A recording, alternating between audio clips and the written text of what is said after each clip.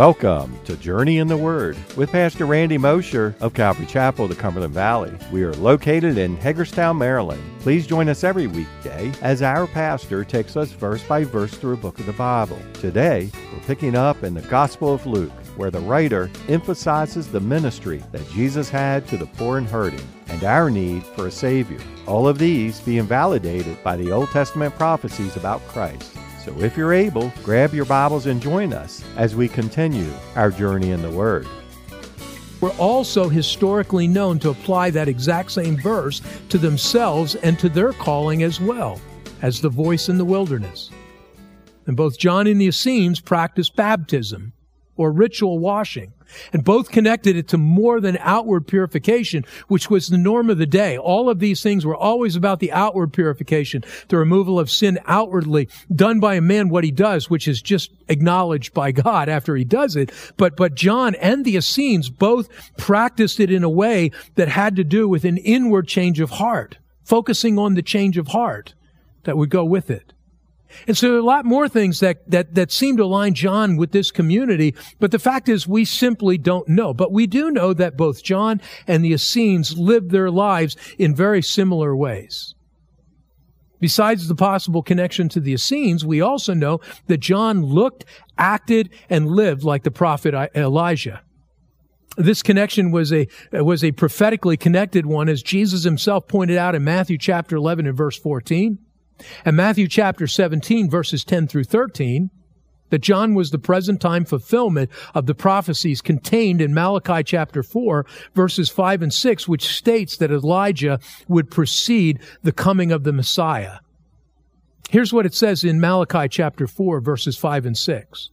Behold, I will send you Elijah, the prophet, before the coming of the great and dreadful day of the Lord. And he will turn the hearts of the fathers to the children, and the hearts of the children to their fathers, lest I come and strike the earth with a curse. John did come in the spirit of Elijah, preceding Christ's coming. And he came preaching the message and doing the very things that the prophet Isaiah also said that he would, just as Luke makes reference to here in these verses. In fact, the quote that's used here in our passage in Luke is taken directly out of Isaiah chapter 40, verses 1 through 5. It says this, "Comfort, yes, comfort my people, says your God. Speak comfort to Jerusalem and cry out to her that her warfare is ended, that her iniquity is pardoned, for she has received from the Lord's hand double for all her sins. The voice of one crying in the wilderness, prepare the way of the Lord. Make straight in the desert a highway for our God. Every valley shall be exalted, and every mountain and hill brought low. The crooked places shall be made straight, and the rough places smooth. The glory of the Lord shall be revealed, and all flesh shall see it together, for the mouth of the Lord has spoken." And so it is that based on God's word and calling, John emerges and he fulfills this role as the forerunner of Messiah, just as Malachi prophesied, just as Isaiah prophesied, coming in the spirit of Elijah, just as Jesus said, as he pointed to John. But John now emerges from his seclusion and he begins his public ministry of preparing the way for the long-awaited but soon-coming Messiah, making his path straight in the hearts of men and women of Israel. And as we read these verses, we get the clear and intentional sense from Luke that a major turning point is taking place in the history of God's people and in the story of redemption that's taking place in this moment. As Barclay notes in his commentary to Luke, the emergence of John the Baptist was one of the hinges on which history has turned.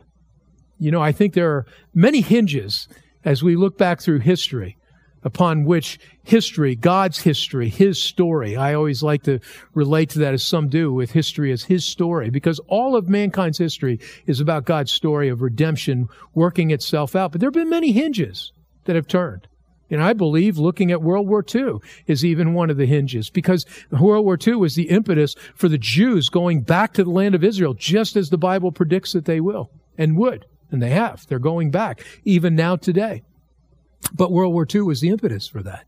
There are many hinges throughout history, but this is one of them. And here, as John comes forth, he begins preaching his message. And his message is a simple one. Very clear, very simple. It's a baptism of repentance. John came preaching a baptism of repentance. Now, what's baptism? Well, baptism was not a new concept to the Jews, not by any means. The Essenes, who I mentioned a few moments ago, they practiced a baptism ritual that led to initiation into their community. And it was also administered to the non-Jews that were converting to Judaism. If you wanted to convert to Judaism, you went through a ceremonial washing or a baptism that took place. And it was also part of the cleansing rituals within Judaism itself. But what was different, and is what John is doing here that's different, was the combination of baptism with John's message about repentance and what that implied. This was a baptism of repentance that was meant to identify people with their sin, to get them to recognize and to identify themselves with their sin, but then to get them to recognize their need to get right with God through the cleansing which God Himself alone could bring to their lives. Different than ritual cleansing, which they'd practiced up to this point, is that it pointed them to their need for a Savior to cleanse them. As several commentators describe it, John was calling the Jews, the very sons and daughters of Abraham, to acknowledge that they were sinners in need of a Savior. Another commentator said John's baptism was associated with repentance. That is, it outwardly pictured an inward change of heart. You see, up to this point, the Jews knew about their sin. That's not the issue. They knew about their sin, but they looked to the keeping of the law for their cleansing from it.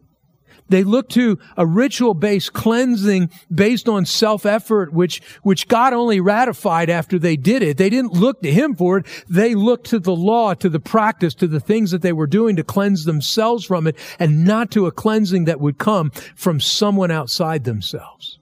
They didn't see their need for a cleansing from someone outside themselves. But now John was focusing them on the real issue of sin, pointing to the fact that sin had to be dealt with by someone other than themselves, that the rituals couldn't do it, that the law couldn't do it. You know, I don't know, and we're not told all of the messages that John preached, exactly what he said to the people, but I am sure that included in this are very much some of the things that Jesus would later say, and the Apostle Paul in particular said in the writing of the New Testament scriptures, that the law was meant to point us to the only one that could cleanse us from our sins. A recognition that the law could never remove our sins from us. It was just designed to make us aware of our sinfulness, to get us to the place where we would recognize, that man would recognize that we had a sin condition that we couldn't resolve ourselves.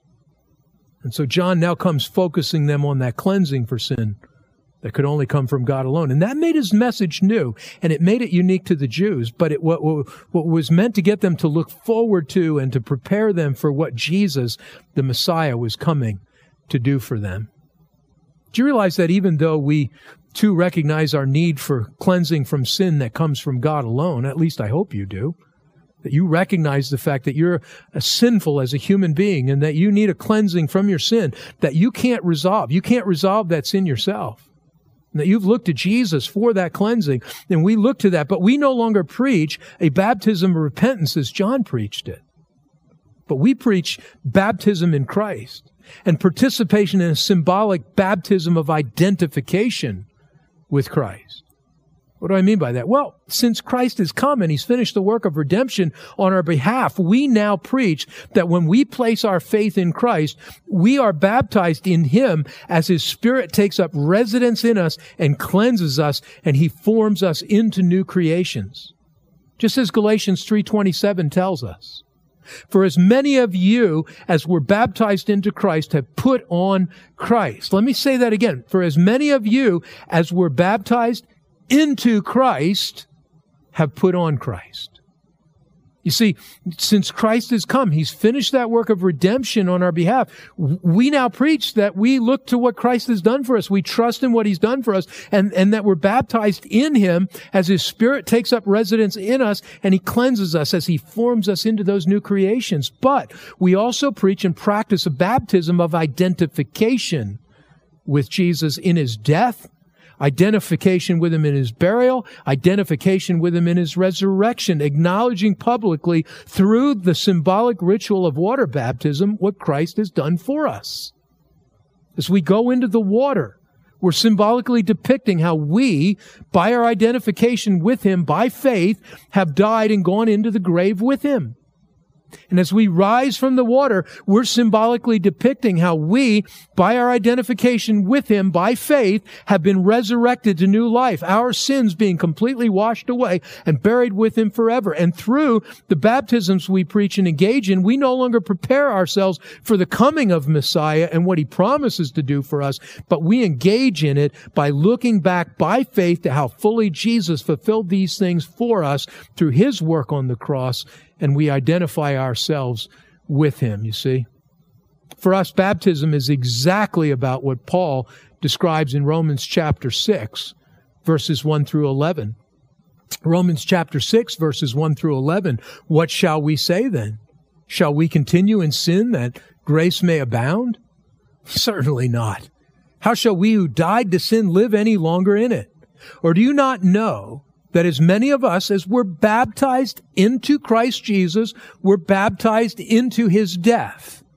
Therefore, we were buried with him through baptism into death, that just as Christ was raised from the dead by the glory of the Father, even so we also should walk in newness of life. For if we have been united together in the likeness of his death, certainly we also shall be in the likeness of his resurrection, knowing this, that our old man was crucified with him, that the body of sin might be done away with, that we should no longer be slaves of sin. For he who has died has been freed from sin. Now, if we died with Christ, we believe that we shall also live with him, knowing that Christ, having been raised from the dead, dies no more. Death no longer has dominion over him. For the death that he died to sin once for all, but the life that he lives to God. Likewise, you also reckon yourselves to be dead indeed to sin, but alive to God in Christ Jesus, our Lord. This is a passage I read whenever we hold baptisms here at the church. It's our identification with Christ. It's in that public identification, we're declaring to people that we understand what has spiritually happened with us. Because of the provision that Christ has made in our faith in him, we've gone into the grave with him, our sins being buried with him, and we rise to new life in the new person, new creation that we've been made to be through Christ. It's what's also described in Colossians chapter 2, verses 11 through 14. Colossians 2, verse 11 says, "In him you were also circumcised with a circumcision made without hands, by putting off the body of the sins of the flesh by the circumcision of Christ, buried with him in baptism, in which you also were raised with him through faith in the working of God who raised him from the dead. And you, being dead in your trespasses and the uncircumcision of your flesh, he has made alive together with him, having forgiven you all your trespasses, having wiped out the handwriting of requirements that was against us, which is contrary to us, and he has taken it out of the way, having nailed it to the cross." Boy, I don't know about you. I love those last couple of verses there. And we were dead in our trespasses. We were dead. We were destined for hell. We were destined for an eternity of separation and eternal death apart from God. But he's made us alive together in him as we placed our faith with him. We've been alive together and we've been resurrected with him because of our faith, you see? And he's wiped out the handwriting requirements that was against us, which was contrary to us. He's taken it out of the way, having nailed it to the cross. What a good truth that is. What we were judged by the law, judged by the things that we could never find our righteousness in, because we always fell short. It's all been nailed to the cross. It's finished with Christ. And our baptism, the baptism we preach, is about that baptism in Christ and our identification with Christ. But what about repentance? What about repentance? Does this mean that repentance is no longer important or necessary in our message? Absolutely not. Let me say very clearly, absolutely not. Repentance is clearly an important part of our message, just as Peter declared in Acts chapter 2, verse 38. Acts chapter 2, verse 38, "Then Peter said to them, 'Repent, and let every one of you be baptized in the name of Jesus Christ for the remission of sins, and you shall receive the gift of the Holy Spirit.'" There's no way we can say that repentance is not a part of our message today. Repentance is an integral part of the believing faith that we place in Jesus because it is linked to our recognition that we cannot save ourselves and that we are in need of a Savior. It's a willingness on our part to make a 180-degree turn from self-reliance to Christ-reliance. It's our willingness to make an about-face from the direction we are going in regard to our life and in complete dependence to follow Jesus because we believe that He is who He says He is and He has done what He says, what was needed to be done for our salvation, that He will do everything that He says He will do for us as we follow Him. It is an abdication of self-dependence in exchange for Christ dependence. May I say that to you again? It is the abdication of self-dependence in exchange for Christ dependence. Now, there's an ongoing debate within Christianity as to whether repentance means we must be willing to live differently than we are living before we placed our faith in Christ. Does it mean we need to be willing to give up all of the sinful things that we were doing? Does it mean bringing about our behaviors to be in alignment with the behaviors the Bible describes as holy and righteous? To answer that debate, let me just say this. The key question in the debate that I really think we need to answer, that gets to the heart of this, is are behaviors the scriptural focus of repentance? Are behaviors the scriptural focus of repentance? Here's my answer to that. No, but indirectly yes. How do you like that for splitting the baby?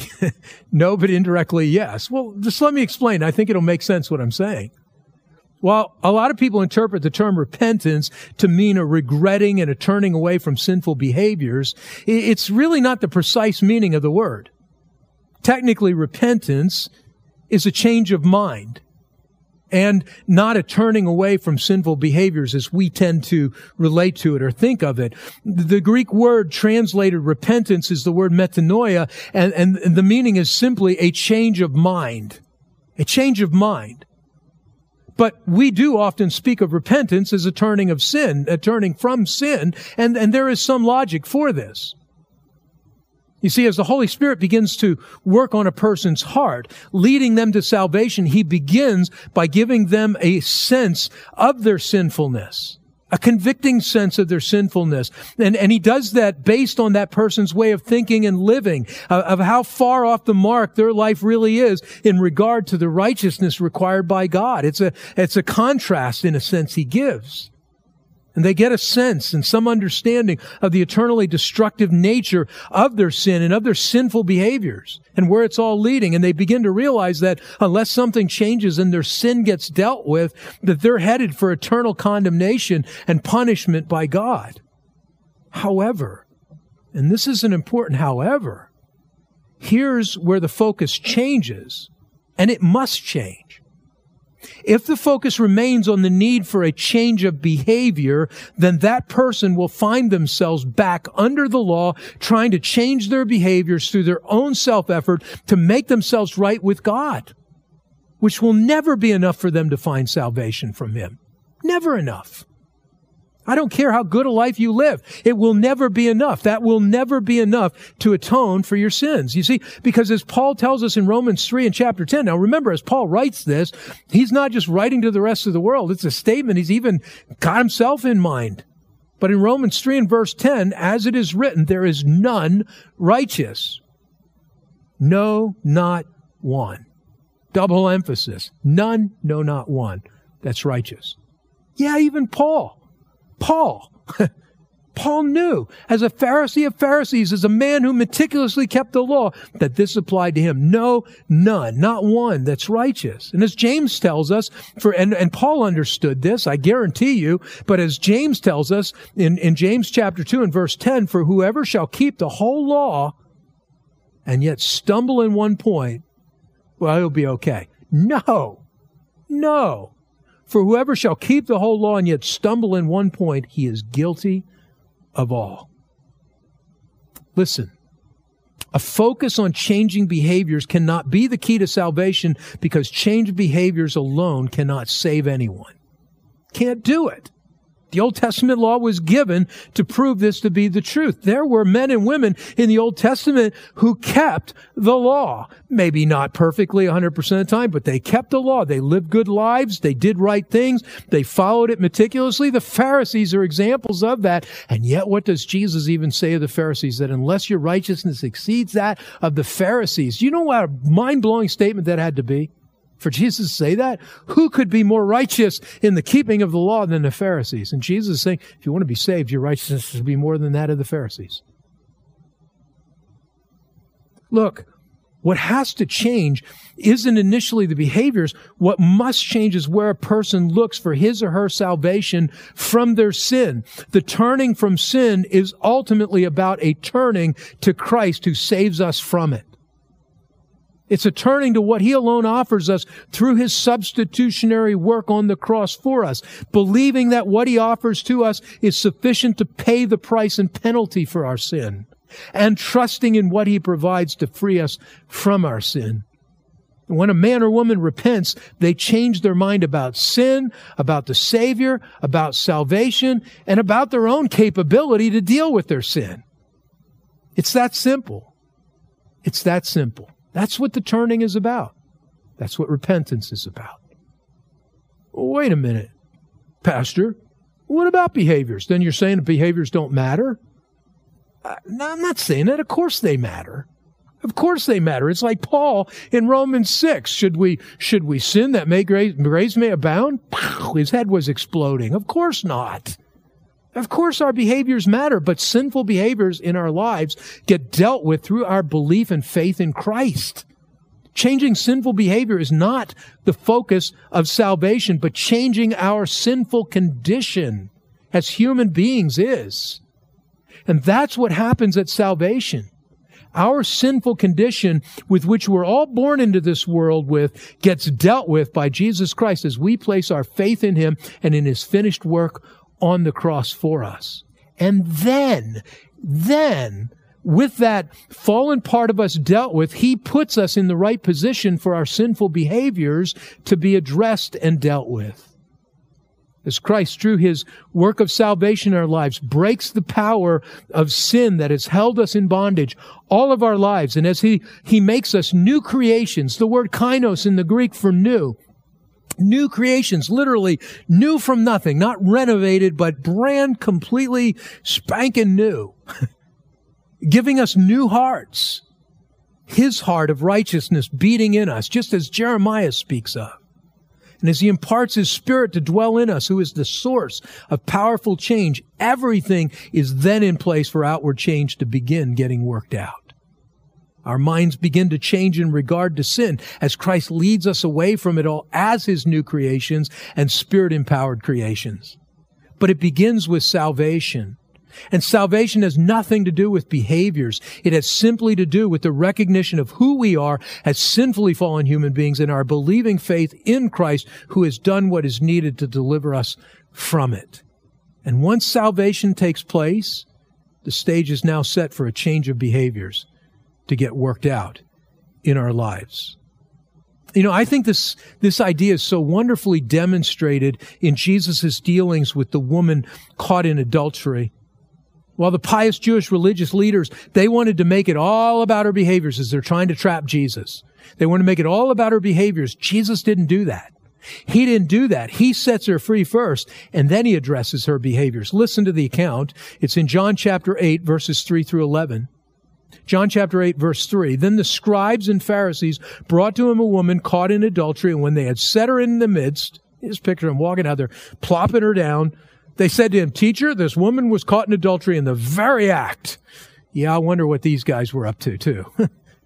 Now, Moses in the law commanded us that such should be stoned, but what do you say? This they said, testing Him, that they might have something of which to accuse Him. But Jesus stooped down and wrote on the ground with His finger as though He did not hear. So when they continued asking Him, He raised Himself up and said to them, "He who is without sin among you, let him throw a stone at her first." And again He stooped down and wrote on the ground. And those who heard it, being convicted by their conscience, went out one by one, beginning with the oldest even to the last. Jesus was left alone, and the woman standing in the midst. When Jesus had raised himself up and saw no one but the woman, he said to her, "Woman, where are those accusers of yours? Has no one condemned you?" She said, "No one, Lord." And Jesus said to her, "Neither do I condemn you. Go and sin no more." Do you see? Do you see? He frees her from condemnation, and then he deals with her sin. Thank you for joining us for another episode of Journey in the Word, a verse-by-verse teaching ministry of Calvary Chapel of the Cumberland Valley. If you would like to listen to more teachings or find out more information about us, go to www.journeyintheword.org. That's www.journeyintheword.org. Thanks again for listening. We hope you'll tune in for our next episode as we continue our journey in the Word.